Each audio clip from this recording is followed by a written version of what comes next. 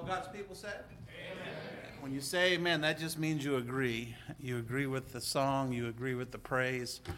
And God is worthy to be praised today. We come here this morning to worship Him, to lift up the name of Jesus Christ. And again, we welcome those that are joining us online. Thank you for being a part. We have a lot of people that listen online and just are part of the congregation from home. And we're thankful for them, and we pray that God will bless each and every one of you. And thankful for, isn't California like the greatest weather in the world? Huh? I just woke up this morning, I was so happy, and I'm always happy, but man, the weather's so nice. I love this time of year. I love the fall season, and it's just nice. The weather's nice, and God just spent a little extra time making California beautiful. There's so many pretty places. How many of you think California's beautiful? And I love it. I've been to Dubai, and now the furthest place I'm going is Cabazon. I'm going to the Cabazon Mall, shop there. Somebody asked me if I'm going home to Michigan at Christmas or up to Seattle. I said, no, I'm staying home. I'm not going anywhere. I'm staying where people love me, will take care of me. And so very thankful. And, we're so blessed here. We're in California, which, we know it's a more liberal state when it comes to the politics and it comes to when we think about politics, it's just really, it's rules and laws that we have to live by. And I'm just thankful that at this point, we have the freedom to have a church like this. We have the freedom to have a Christian school. We have freedom to have a preschool and enjoy. And then we have freedom to go into the public school. Brother Mike goes into Beaumont High School every Thursday, and he has a Bible study, both lunch hours in a room. And so the kids can invite others to come and go to the Bible study right there in the school. And so I think that's great. That's wonderful that we can go right into the public school. We can go knocking on doors. And so we just want to keep that freedom. We want to keep that freedom. And so we as believers have to be aware, be alert. Brother Cranston is going to speak for us this morning. And he kind of represents us and helps us.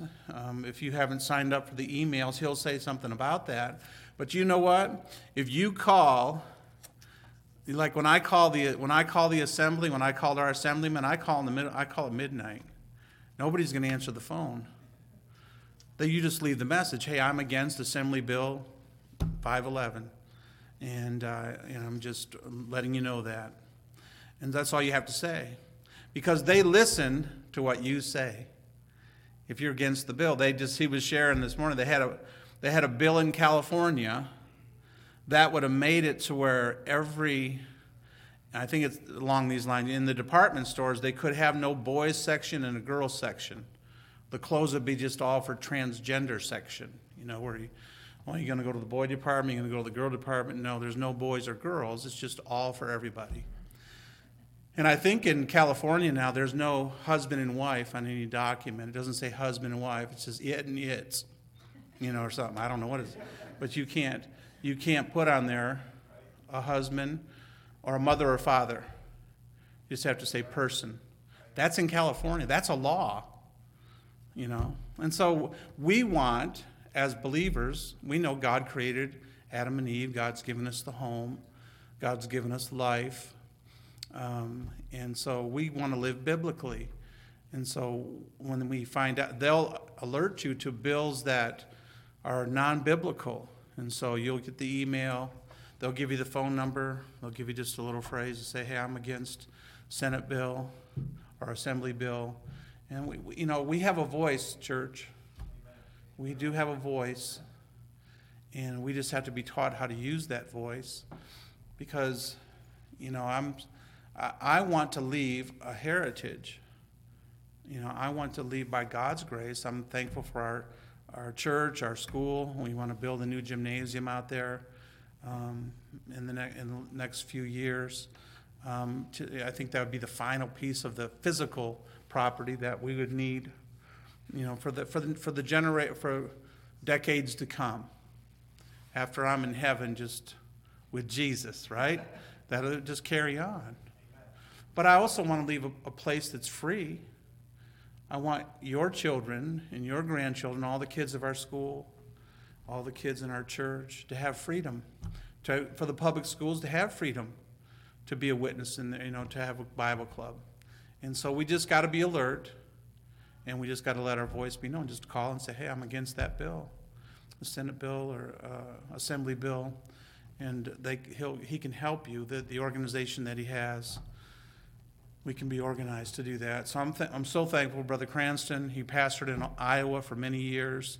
Iowa is important in our country when it comes to voting and things.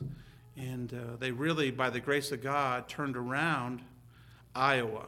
Iowa was very liberal 10 years ago. Not as liberal as we are, but they turned it around, and we're just thankful. And it's a fight. When you get out there in that world, it's a battle. So you pray for him, and we're so thankful to have him here and his wife. He's going to come and speak for us. He'll share a little bit about his ministry and bring the Word of God to us. Thank you, Brother Cranston, for coming. Thank you for all you do for America, and we welcome you to Mount Avenue Baptist. Amen. Thank you. Good to be with you. Appreciate your pastor. Appreciate this church. Appreciate your support. Your church supports us monthly, and that is a great blessing to us. And so that's what makes it possible for us to travel and to work. We're now working with 8 states, as the pastor mentioned. I'm now doing this full-time. Pastored in Iowa for 28 years, but as of January 1st, I've now gone full-time with this ministry. We're in 8 states. California was the 3rd state we went into, actually about 5-6 years ago, but it just got to the point where we really need to put our full effort into this. We have a pastor at our church back home. It is doing well, and we're thankful that. We're still based in Iowa, and so that's kind of the middle of the country, and we work with states on the East Coast as well, and so we'll probably stay there. Plus, we have so many good things the Lord has done there in Iowa. Really, the big change in Iowa is that 3 or 4 or 10 years ago, there was 3 or 4, when we first started going to the Capitol, there was 3 or 4 godly legislators out of 150. And that's interesting. It's an interesting number. We have 150 legislators, 100 reps, 50 senators here, and we have 3 million people in the state. Here in California, you have 39 million people, and you have fewer assembly members, that's your representative side, and fewer senators. You have only 80 assembly members and 40 senators. So, doing the math, in Iowa, a senator represents 60,000 people in the state, and a representative represents 30,000 people. In California, your state senator represents just under 1 million people, and your assembly members half that, just under 500,000, which explains why you don't have to worry about the assembly member or senator answering the phone when you call. And it's literally your capital up there is like a little Washington, D.C., and they big staffs, multiple layers of staff in each office. In Iowa, our legislators don't have offices. They have their seat in the chamber, unless they're and they have one clerk, and that's it. That's their staff. Unless they're in leadership, that's all they've got. And so they are much more accessible. But leaving 2 things. Leave that message when we send out an alert of whether you're for or against. And then also let them know you live in the district. That is critically important. People who are outside of the district, and they pay attention to where the phone calls are coming from, the area codes are coming from, they can have 5,000 phone calls from outside the district, and I'm not being facetious. They literally don't care. They literally don't care.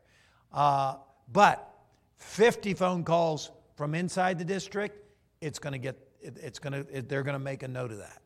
You know why? Because it's inside the district is where they get elected and where they get their job. And it's just like at work. You don't care what the company down the street, what that boss thinks about your work. You care about the guy you work for. And so that's the same thing. And so it's very important that you let them know the city. I live in the city in your district. And so that's very critical. But the difference, going back to Iowa, is we had 3 or 4 godly legislators with a biblical worldview out of 150 10 years ago.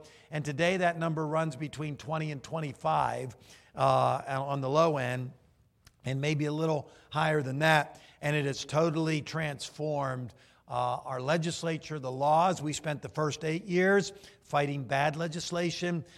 This last year, we did not spend 1 minute fighting legislation that we as believers would consider to be bad, even though there were bills that were proposed. But in Iowa right now, there is zero chance of bills that we would consider dangerous to our Christian faith or in conflict with Scripture.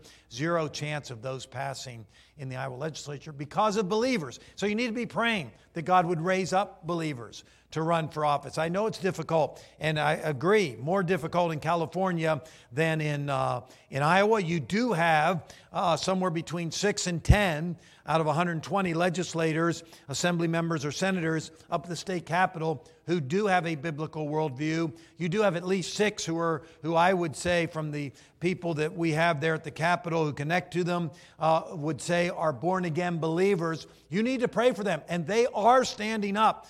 For the most part, they are standing up against this agenda, this leftist, Marxist, anti-Christian, anti-biblical agenda. And so they need to be prayed for because they are in a spiritual battle, the likes of which we really are not experiencing in our churches right now. And that's true in all state houses. When you stand up and be pro-life on the floor of a chamber, whether it's here or even still in Iowa, the pushback from the left, from the media, is intense and vicious. And so I encourage you to pray that God would encourage those who are up there. That's one of the big things we do. Pray they would stay, and then that God would increase their number through the election process, and and lines are being redrawn right now in the states across the country, and so it's going to be a very different picture up there in 2022. And so pray about that. And if there is nobody in your district who is running for a particular office, city, county, or state level office, nobody you can vote for with a clear conscience, then maybe you should run. And I say we need Christians to step up. And there is no law against a Baptist being on the ballot. I've checked. It's not there, all right? So you're allowed to run. But you know what? Think about this. If we don't have believers running, we definitely won't have believers in office influencing the lawmaking process. And the reason that's important, you say, well, what difference does it make? That's because we're only ever one bad law away from losing our liberty. Daniel was thrown in the lion's den because of a bad law. Shadrach, Meshach, and Abednego thrown in the fiery furnace because of a bad law. In Esther's day, one bad law was set to annihilate the Jewish people. Just one bad law. And those folks up there, what they do is they make laws. And whether they're folks with a biblical worldview, whether they're folks with a secular humanist worldview, and we are living in a day when there really is a very sharp, clear divide. I wish it wasn't that clearly defined, but it is. And so we need to be involved and have a voice. Sometimes folks say, well, Brother Cranston, don't you know that politics and religion don't mix? Anybody ever heard that before? And here's my response to that. Politics and religion are inseparable. You tell me your religion, your faith, what you believe about this book, what you believe about God, what you believe about spiritual issues, and I will be able to pretty much tell you who you're going to vote for when you walk into the voting booth, even though we never one time talked about politics. On the flip side of that, you tell me what you believe politically and the kind of candidate you support and the issues you support and where you stand on the issues of the day, and I can tell you pretty closely what you believe spiritually and what kind of a church you would go to or not go to. They're inseparable. And it's a lie of the devil to try to get us to think that the two have nothing to do with each other. And it's also a lie to think that what goes on in government has nothing to do with what we do in the church house. And I'll tell you what, just travel to some of these countries around the world today, travel to communist China, and you're going to find out that government has a lot to do with what's going on in the church house, because Christianity, as you and I know it, is outlawed in China.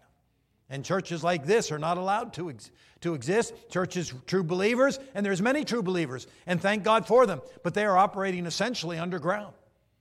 And they live in fear of going to a prison for their faith in many, many cases. And that's true in countries around the world. Why is that? Because of their government. So government does affect these things, and God has blessed us with representative government. We still have our liberty today. We need to use our liberty while we have our liberty to preserve our liberty with God's help. And as we're going to see in the message today, it requires God's help. And I'll share this one thing. You say, well, what about California? How can, what good can be done? Number one, bad laws can be stopped. When you're in a state like California with a really secular, humanist, dominant worldview in your government, you can stop. Believers can still shine the light on bad legislation, and with God's help and by God's divine intervention, see that legislation prevent it from becoming law. And we have seen that with some bills even this year that were stopped. Secondly, you can diminish the damage of bad legislation. The pastor mentioned the bill that would have basically required department stores, large department stores, to be gender neutral in their clothing departments, in their children's toy department. And that's how that bill started out last spring. It did get signed. It did pass. It did get signed into law. But understand, when a bill begins its journey in your state house, it starts in one chamber or the other, and then it goes through committees, one committee, two committees, maybe as many as 3 committees.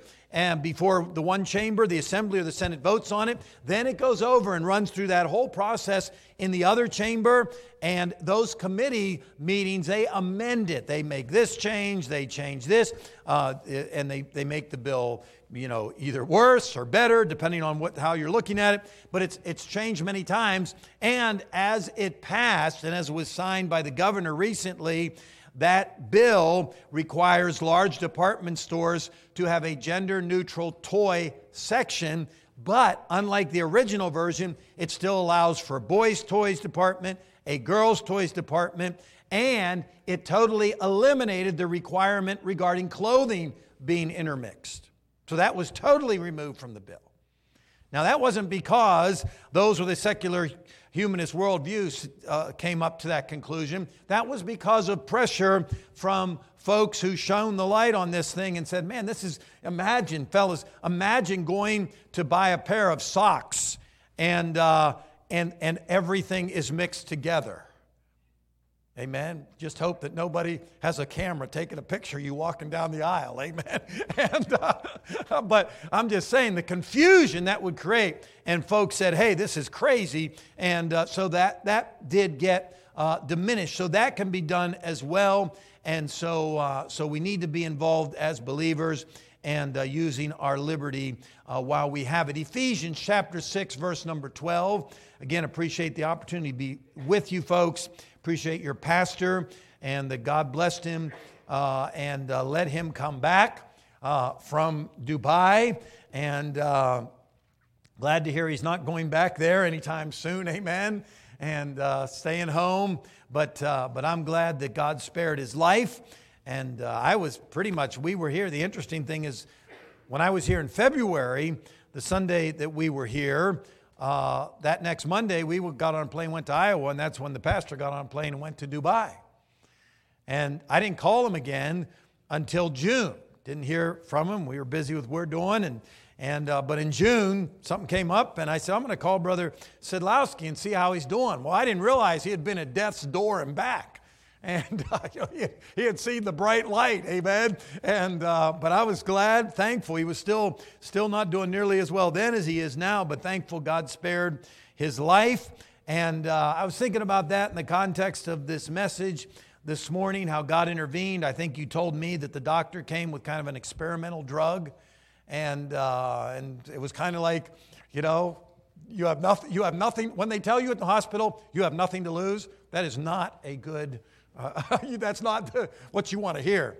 But you know what? I believe it, and they use that, and that's kind of then you begin to turn around after that. You know what? I believe that was God's answering the prayers of you folks back here in the church. I don't just say, well, that was a coincidence. I'll tell you what. I believe that was God working through the prayers of you folks back here, and unfortunately, I didn't even know what was going on. So, but I'm glad that He's with us. Ephesians 6 verse 12 says here, "For we wrestle not against flesh and blood, but against principalities, against powers, against the rulers of the darkness of this world." Notice this, against spiritual wickedness.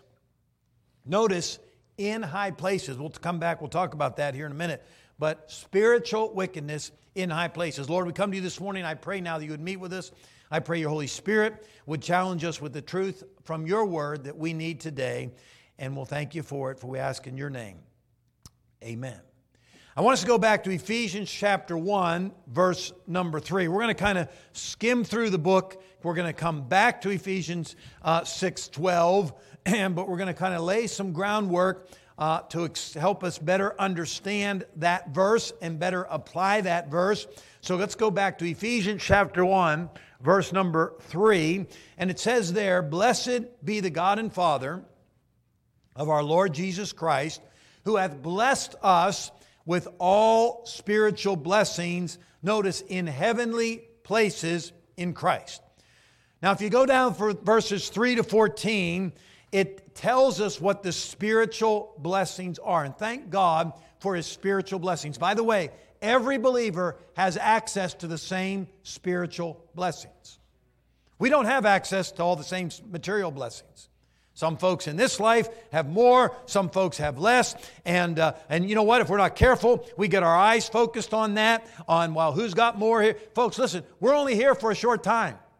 The good news for believers, we've all got access to the same spiritual blessings. You know what? The gold streets in front of my mansion are going to be just as gold as the gold streets in front of your mansion. Amen. And all this thing about he has more or less or whatever, folks, when we leave this world, we're going to realize just how foolish that was to be overly focused on that.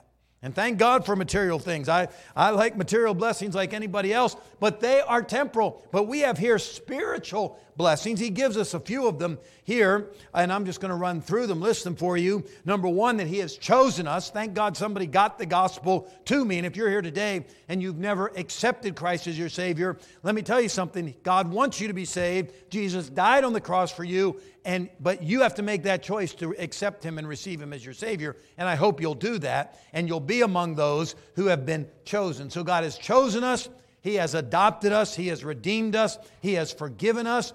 He has abounded toward us. He has made known unto us the mystery of His will. These are things you find in verses 3 to 14. The mystery of His will has been revealed, and that's that we will spend eternity with Him in heaven, enjoying His blessings. He has sealed us with His Spirit, and it's all for the praise of His glory.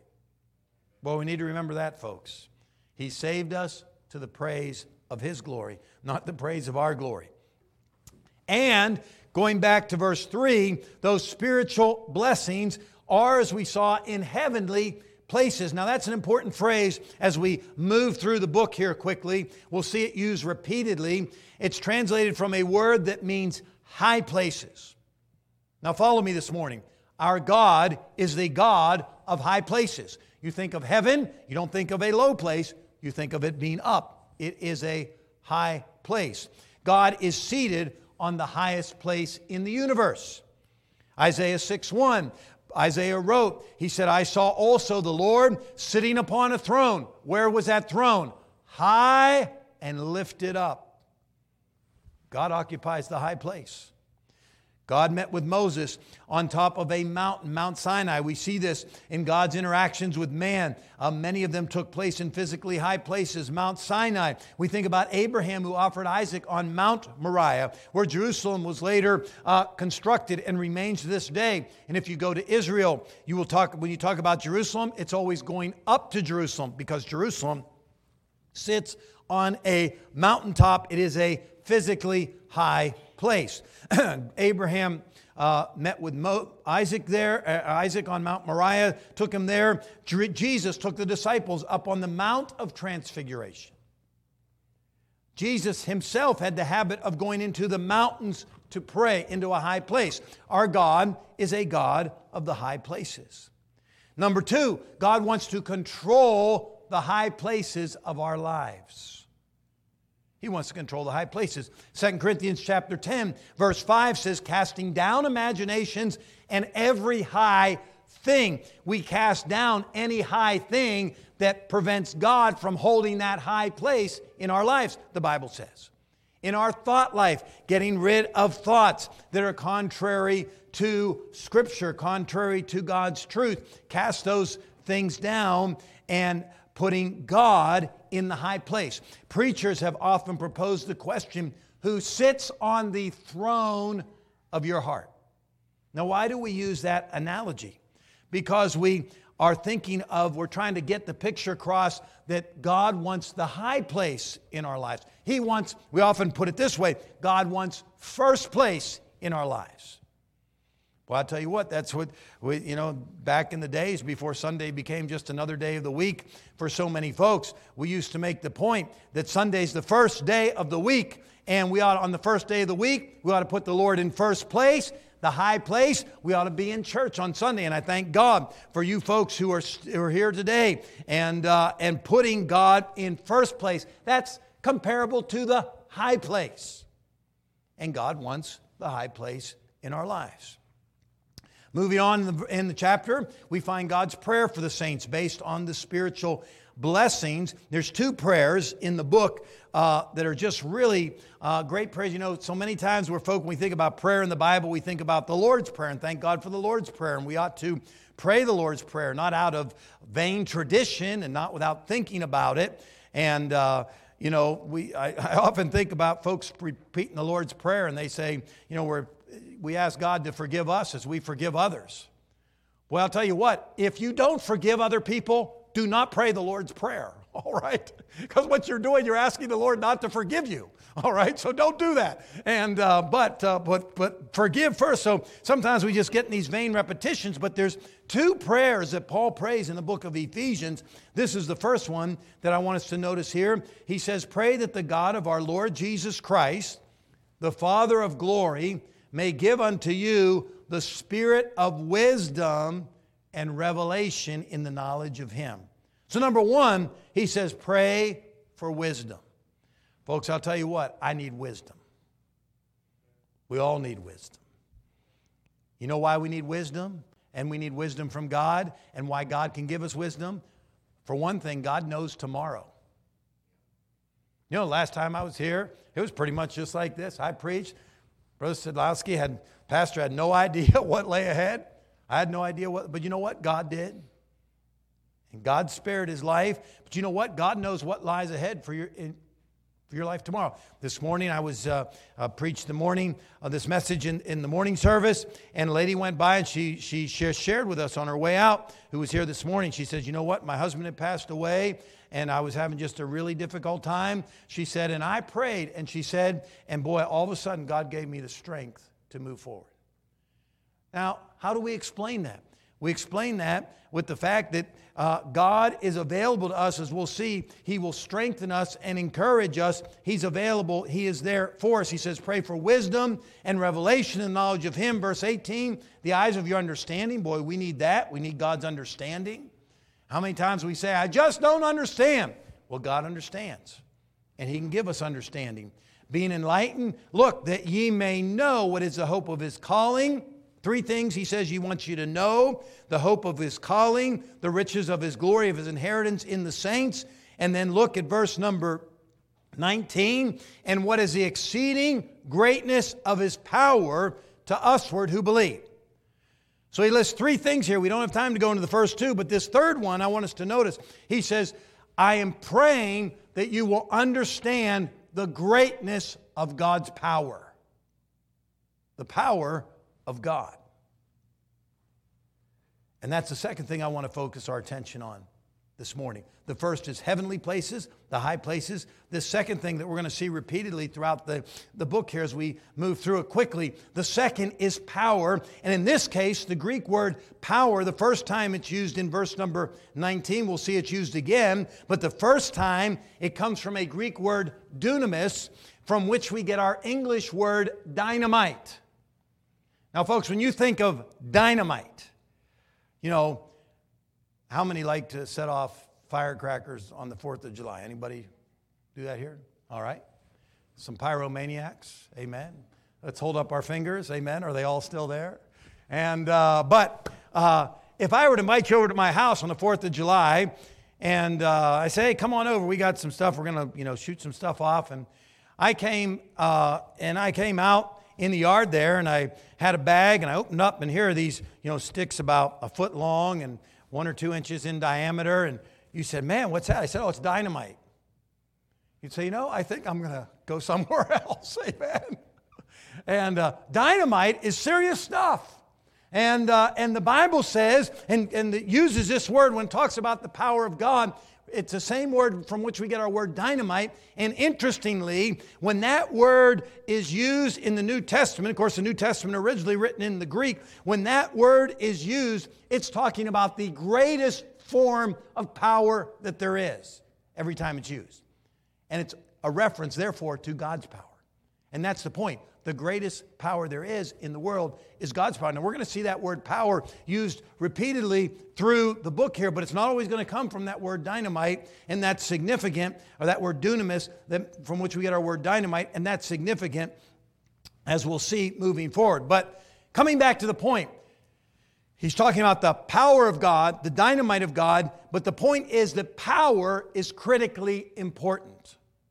If we were to turn the power off in here today, and all of a sudden the lights went out, and the PA quit working, and the air conditioning quit working, and all these things, folks, that we just kind of accept is the way it's going to be. But if the power went out, it would change the whole service. Power is important. Power is important at your home. And if you ever have the power go out, and I'll tell you what, in this technical generation that we live, the more technical a society becomes, the more fragile it becomes. And I'll tell you what, you pull the plug, and once in a while we have storms go through Iowa, and I'll tell you the power will go off, and there's not much happens anymore in civilized America when the power goes off. Power is important. It is the energy that is required to do what would otherwise be impossible. And folks, whether we're referencing the earthly realm or the physical realm, without power, you can't do anything. And the power that's been extended to us as believers is not just your average power. Looking at verse number 19, and what is the exceeding greatness of His power? The dynamite to usward, it's been given to us who believe. And look what he says, it's according to the working of God, of His mighty power, God's mighty power. And that second word, power, comes from the Greek word kratos, which means dominion. In other words, it's more powerful than all other forms of power. This mighty power of God, and that's the point he's making, this mighty power of God is exceedingly powerful. The source of this power is from God. It has dominion over all other powers, superior to them. And then in verse number 20, God gives us an example of what this power can do. Kind of like if you have a bunch of firecrackers and you say, man, this one's really powerful. Let me give you an example of what it can do. And you light it off and boom, and it's bigger than every other boom that went off. The power. God says, look, I'm going to give you an example of what the power of God has done, and we find that illustration in verse number 20, which He wrought in Christ. When did He do that? when he raised him from the dead and set him at his own right hand, notice where he set him, in what? The heavenly places, the high place.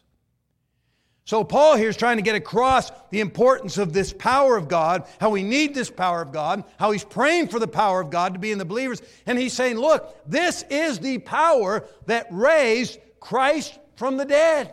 It is the power of all powers. And folks, I believe this. I believe that the greatest example of the use of power of all time and eternity was the resurrection of Jesus Christ from the dead and putting him back at the right hand of God.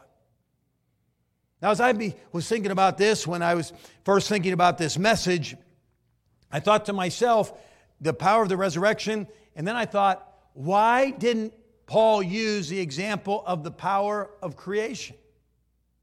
You ever thought about the power it took to create the world and everything in it? And by the way, it takes a whole lot more faith to believe in evolution than it does to believe that God created the world. Amen. But the power that it would take to create all of this out of nothing.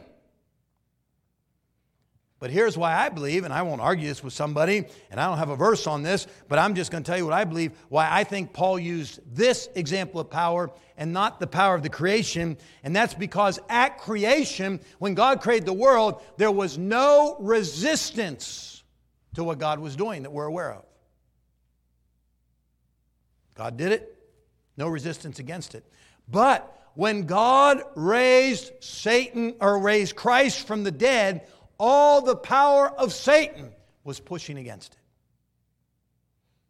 We're going to see that power came from, it was power that was granted to Satan from God, but it was a resistance against it, trying to keep him in the grave. And you know, Satan, as crazy as it is, Satan was trying to accomplish that with a great big stone. Why do you think they had that? The devil was involved in this whole thing. Why do you think he had that great big stone? Because he's trying to keep Jesus from coming back out of that grave. And here he's using a great big stone, and God created the whole earth. In other words, he should have seen this coming, amen. It wasn't going to work.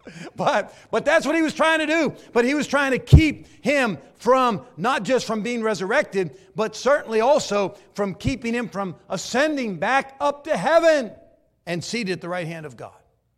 But God did that with his power. And folks, here's what the point of the passage is: this great power, this exceeding great power, is available to you and to me. That's the point he's trying to get across. Look at verse 21. Tells us how this power has dominion. It's far above all principality. It's very similar to verse number 12 in chapter 6 we read to get started.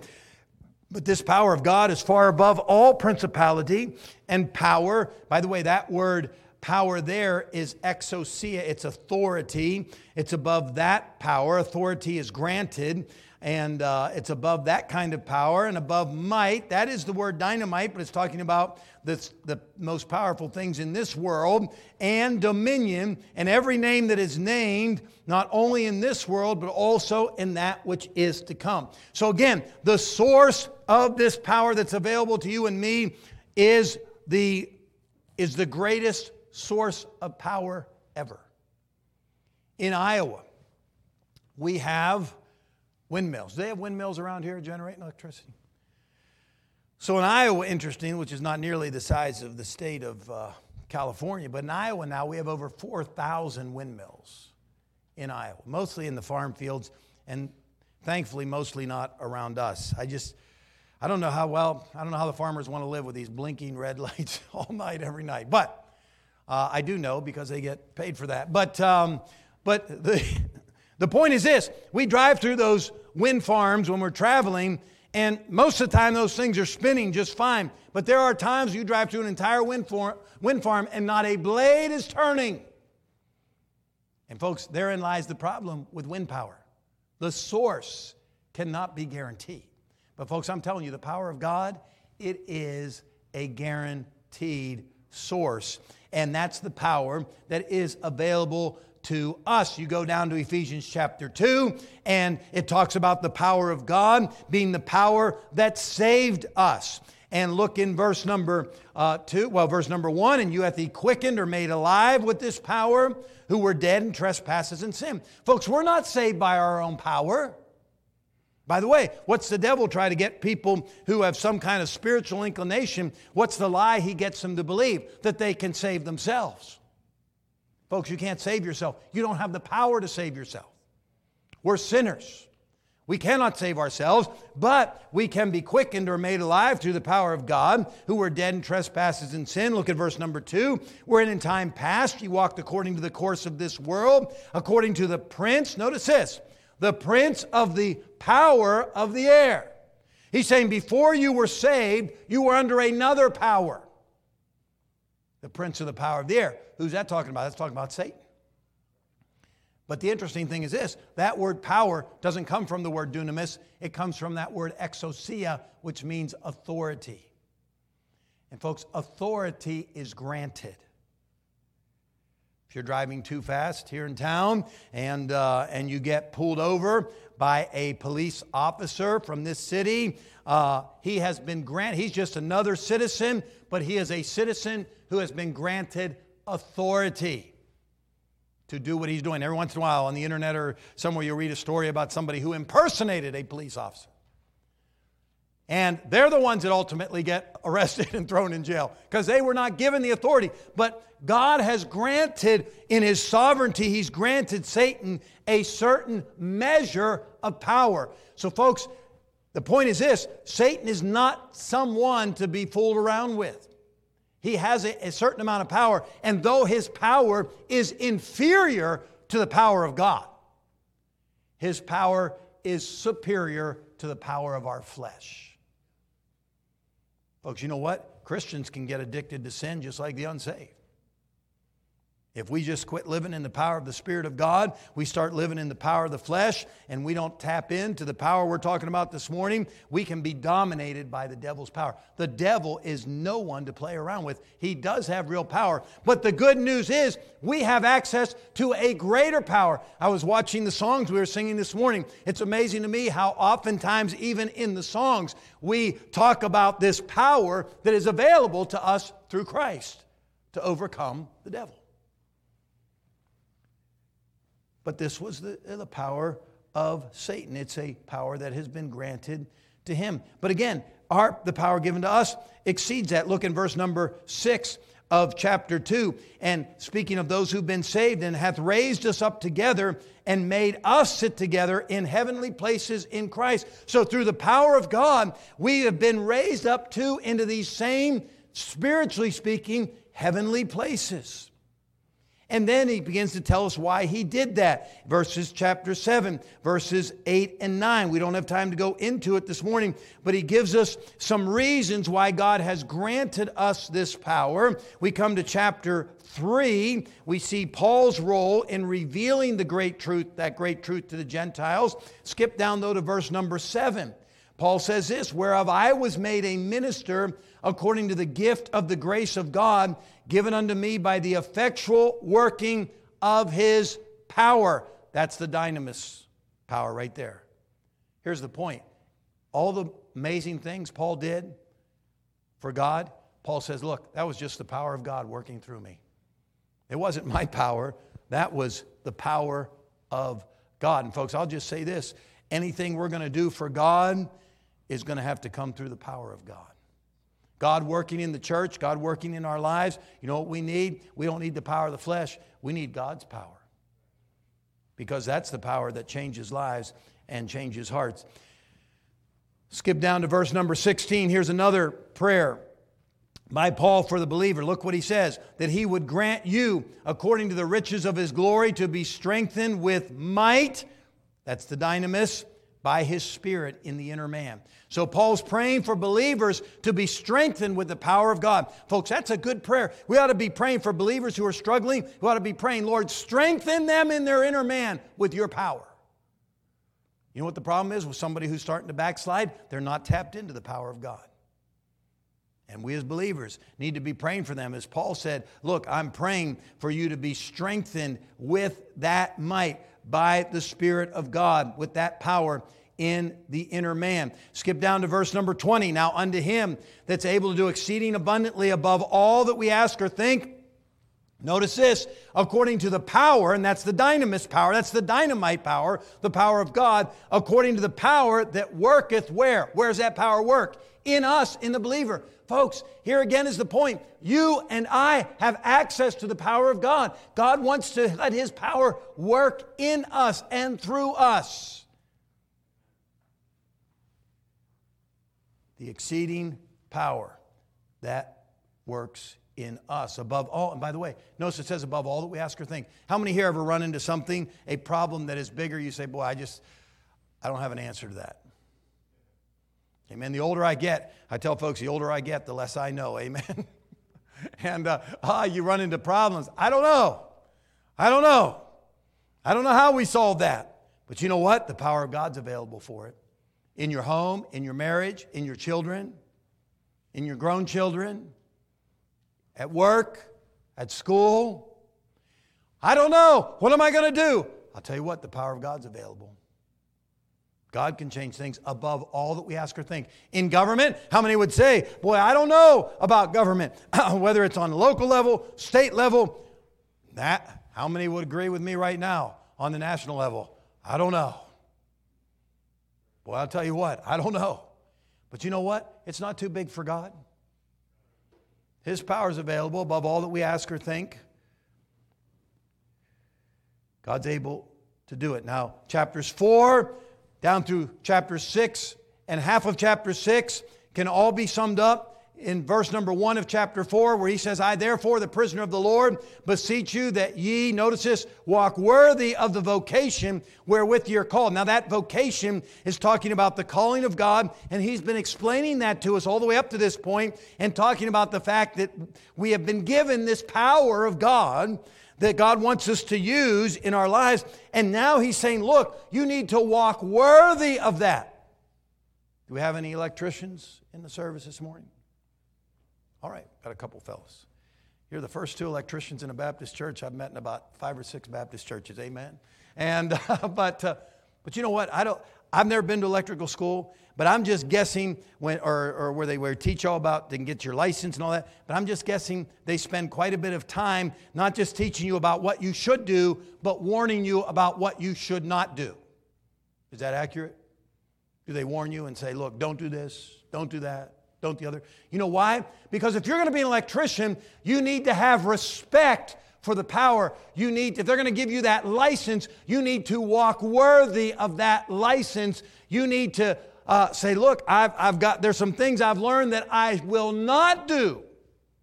I will not stand in water and work in an electrical box. Amen. Amen. Just don't do that. And don't do this. And don't do the other. And when somebody down the row says, hey, the power's off, take that little tester out of your pocket and test it first. How many have one of those little testers? You may not be an electrician, but you got one of those little testers. Amen. You know why you got one of those little testers? Probably because there was one time when you didn't have the tester and the guy said it was off. Amen. And now you've got a tester. Amen. And you test it and to say, hey, it's still not off. Why? Because you have respect for the power.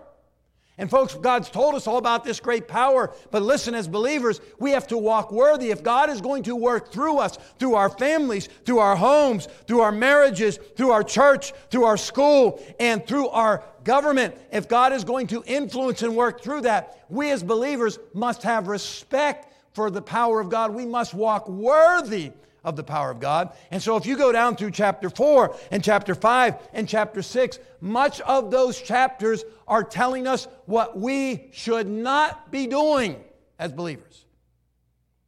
You know, a lot of Christians are upset today as soon as the pastor gets up and says, now look, as a Christian, you shouldn't do this, and you shouldn't go there, and you shouldn't have this fellowship with this kind of a person. You should say no to this and no to that. And everybody's like, oh, that's legalism.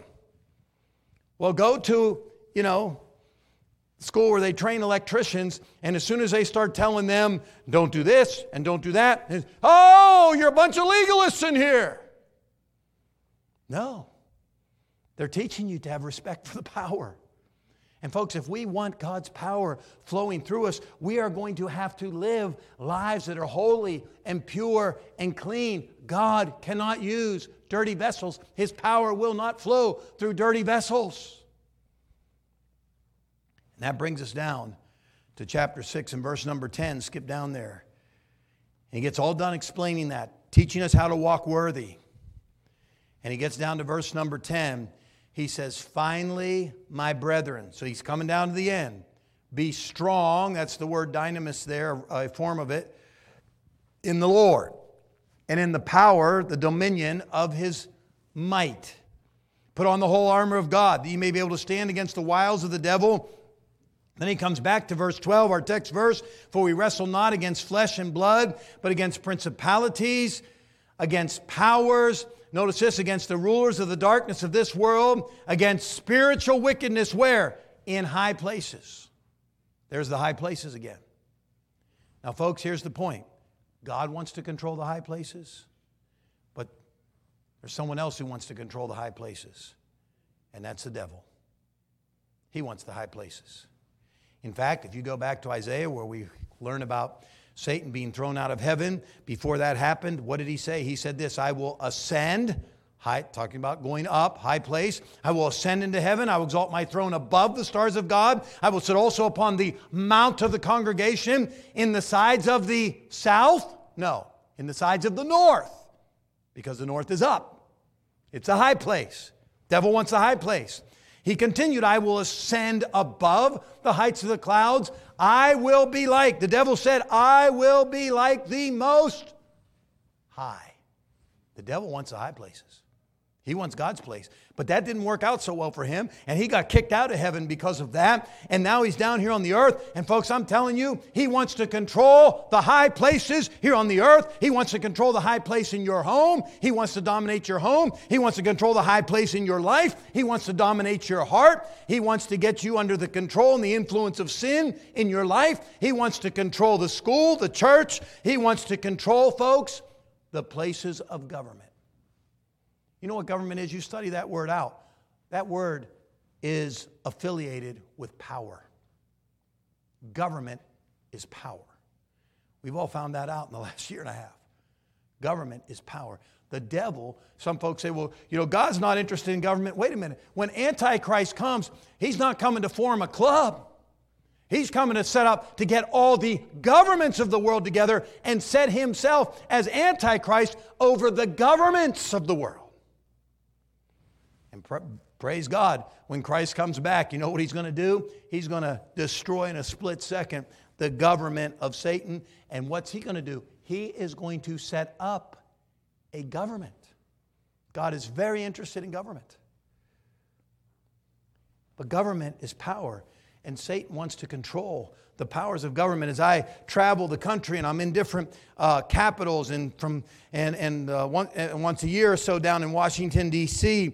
at the meeting we have down there in the Capitol in D.C. By the way, I wasn't there on January 6th. All right, but anyway, in the Capitol in D.C. they have those big domes. Isn't that interesting? The domes over the capitals. You've got a dome, a beautiful dome on your Capitol up in Sacramento. By the way, they're tearing down all of the legislator offices. That whole building, I've heard, is going to be torn down and rebuilt. And they're moving all the offices out there. You guys must have more money out here than I realize. But they're not tearing down the old Capitol, but everything else is literally going to be torn down from what I was just told yesterday. But, so anyway, but they have these domes. And you think about that dome. And as I have stood in Iowa in the Capitol building there in Iowa, we have a large dome, and most of our work and effort, unlike here in California, is done inside the rotunda with legislators. So we're out there a lot of the time. And you look up into that big dome, and I've thought to myself, I wonder if we could see with spiritual eyes if there is a spiritual battle going on in that space between the forces of Satan and the forces of God. I've had legislators come to me over the years, Christian legislators come to me and say to me, in standing under that dome, and they aren't making that connection there, but they have said to me this. They have said there is an evil spirit in this place today. Folks, the devil wants the powers of government. You think, interestingly, just to follow that thought through, you go all the way over there to Israel today, to Jerusalem, to the Dome of the Rock. And that dome that sits there now, controlled by the Muslims, on the temple spot where the temple, we believe the temple once sat. And you think about that, and there is a dome there. But folks, the point is this: God wants to, or the devil wants to control the high places. He wants that control. But the good news is, we have power that is stronger than his power. It's a battle, not of flesh and blood, as Ephesians 6:12 makes clear, but a spiritual battle of an enemy who is seeking to control the high places of this world. And so, let me finish this up. What's he say here? Put on the whole armor of God. You come down through here and do battle. But he comes down to chapter number 6, verse number 18. Follow me now, and I'm finished with this. Because here's the thing with power. We could have this building hooked up to all the power it needs to run the lights, the air conditioning, the every other system that's operating here as we speak today. We could have that all hooked up, but if we didn't have it turned on, if we weren't plugged into it, it wouldn't do us any good.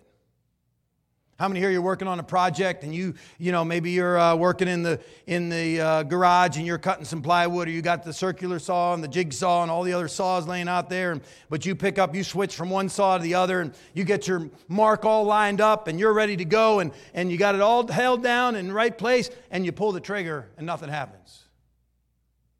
You've got all the power accessible. What happened? You never plugged into it. And folks, can I tell you something as believers?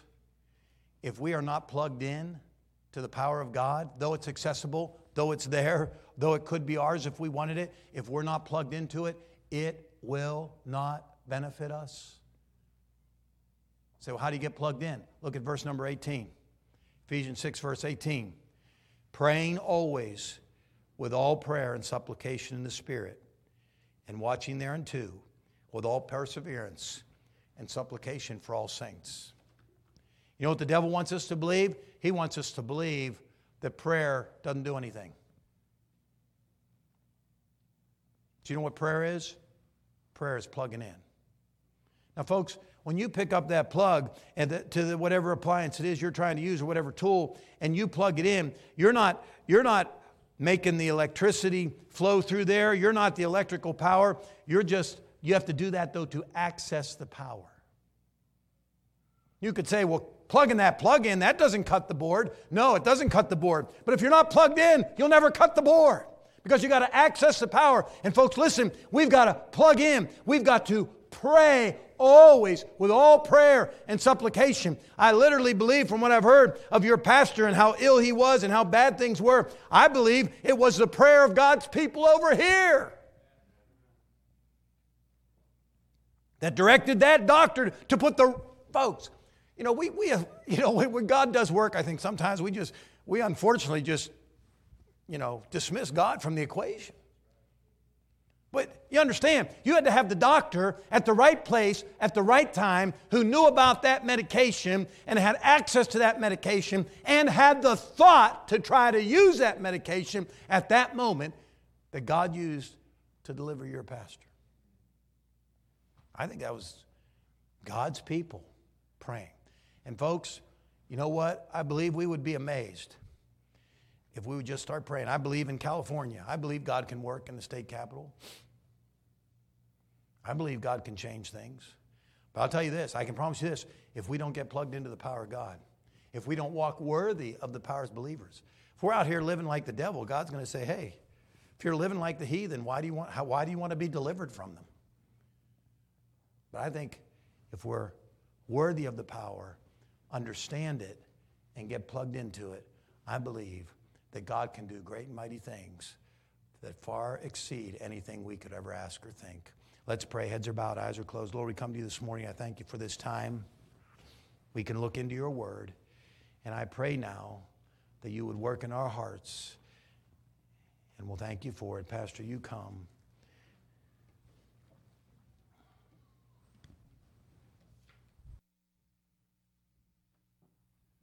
Heads bowed and eyes closed. I wonder this morning if if there would be one here who would say, Pastor, I'm not sure of my eternal home. I know that God, I've heard about God. I've heard the verse, for God so loved the world that he gave. But I'm not 100% sure I'm plugged in when it comes to salvation. We had a young teenage boy saved this week in chapel at the school. He's been here, before. He's heard the gospel, but he understood. And he said, no, I'm not sure. And he prayed and asked Jesus to save him. If that's you this morning, I'd like to just say a word of prayer for you as we close this portion of the service. If you say, Pastor Slawski, pray for me. I'm not sure. If I died, that I'd go to heaven. I'm not sure if Jesus came back today, I'd go to heaven and be with him. But pray for me. I'd like to know that for sure. Would you lift your hand? Is there one? Heads are bowed, the eyes are closed. Is there one? Say, Pastor, I'm not sure. Just pray for me. I'd like to know that for sure. Is there one? If you're listening online, whether here in the auditorium, I want you to know that God loves you.